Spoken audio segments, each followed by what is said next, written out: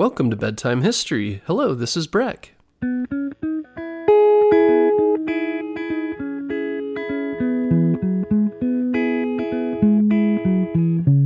Guess what, parents? Bedtime History is now available on Storybutton. Storybutton is the easiest way to listen to our show without using screen devices like your phone or a tablet.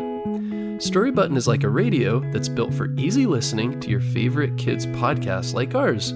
And the best part is there's no subscriptions or fees to access the content. This week, save $10 and get free shipping when you go to storybutton.com/bedtime history. That's storybutton.com/bedtime history. A shout out to our newest Patreon donors, Chatham and Kaylee from Homer, Alaska, and Zoe and Rex from Houston, Texas. If you'd like to donate to Bedtime History, go to bedtimehistorystories.com and click on Donate in the menu to donate via Patreon.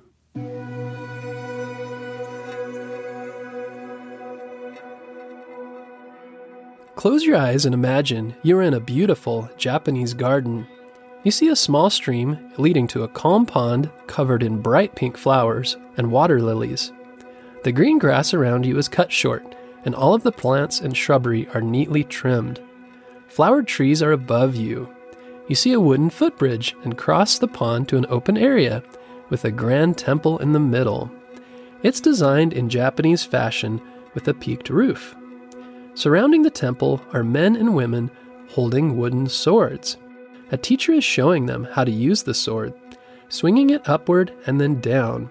They all follow his instructions at the same time in a coordinated dance. Then they kick and swing the swords again. Past them in the temple, you see a group cross-legged and meditating. You suddenly realize you're observing a group of Japanese samurai in training.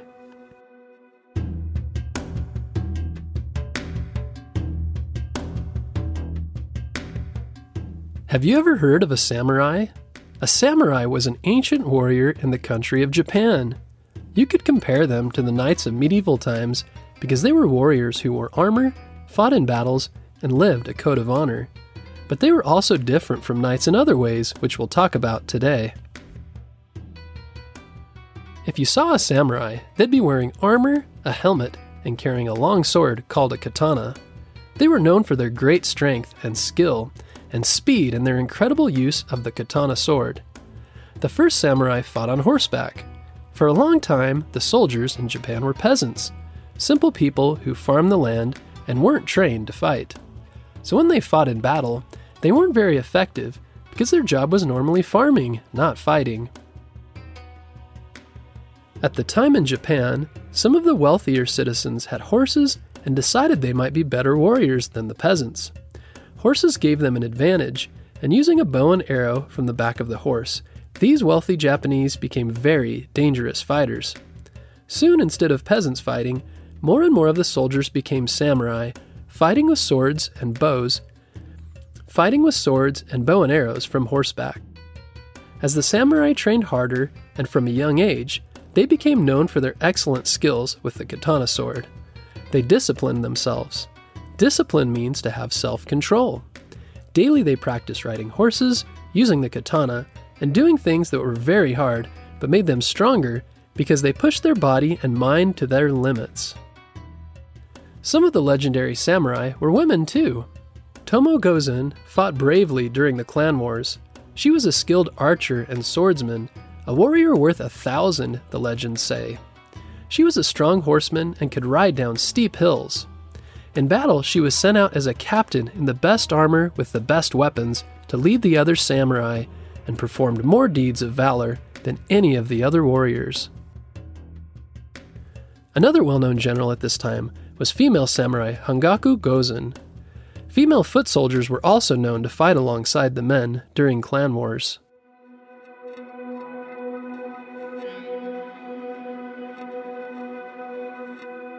In the Pacific Ocean, Japan is an island located off the coast of China. At the time, a powerful people called the Mongols ruled China and wanted to rule Japan too. In 1270 AD, Kublai Khan, the leader of the Mongol army, decided to attack Japan.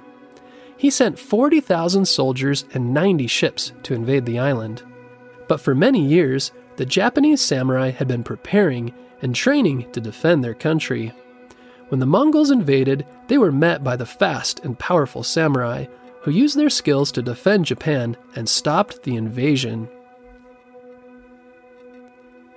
For a time, Japan was also divided into powerful clans, or groups of people, sort of like small cities or towns. The clans were ruled by a leader called a daimyo. The daimyo hired samurai to protect their clan. Often clans fought against each other for more land, so many of the samurai battles over the years were between competing clans. Samurai became distinguished for their honor in battle. Honor means their commitment to the samurai code or set of rules known as the Bushido. They strictly followed the rules of the samurai or Bushido, which include courage, respect, self-control, and righteousness, which means doing the right thing. In battle, the samurai were taught to never surrender or back down, to continue fighting even when they were losing, and to have courage even in the most fearful moments.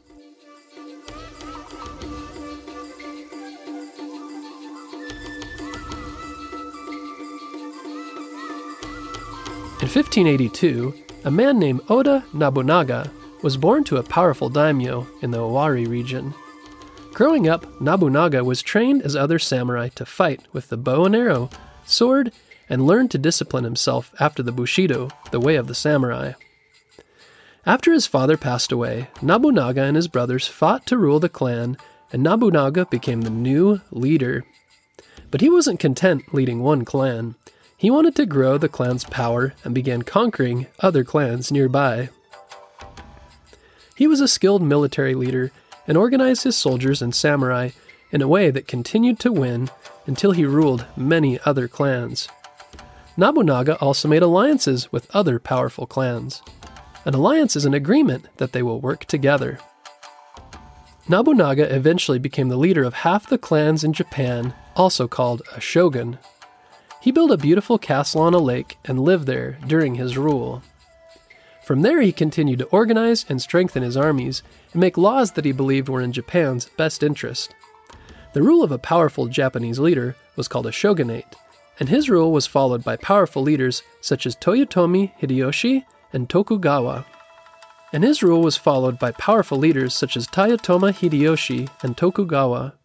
Under Hideyoshi, all of Japan was united under a single leader or shogunate. This led the way for a unified Japan up until the single country it is today.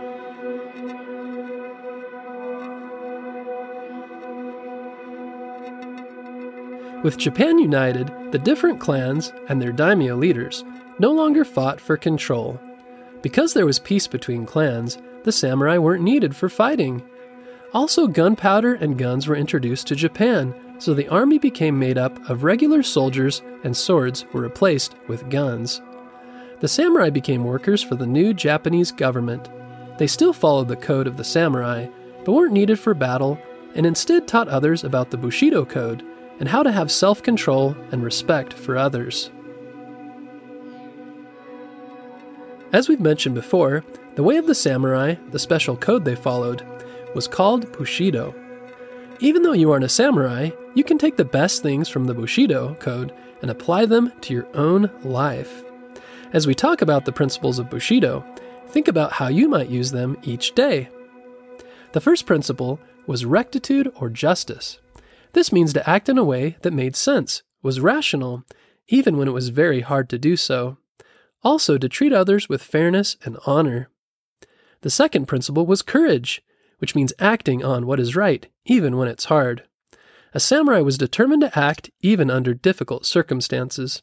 If you've ever done something hard when it wasn't easy, you've demonstrated courage. And courage doesn't always come easy. It takes practice.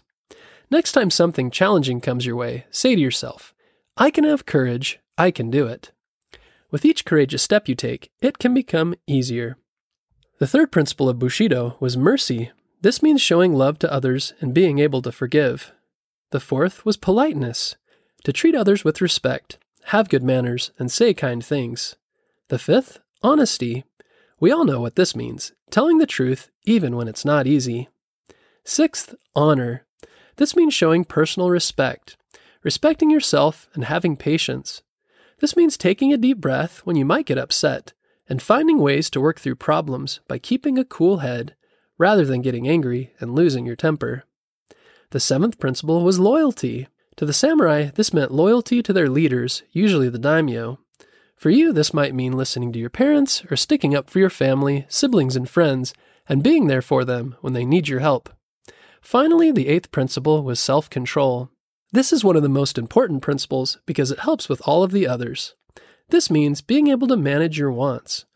There might be things you really want, but you can ask yourself if you need them.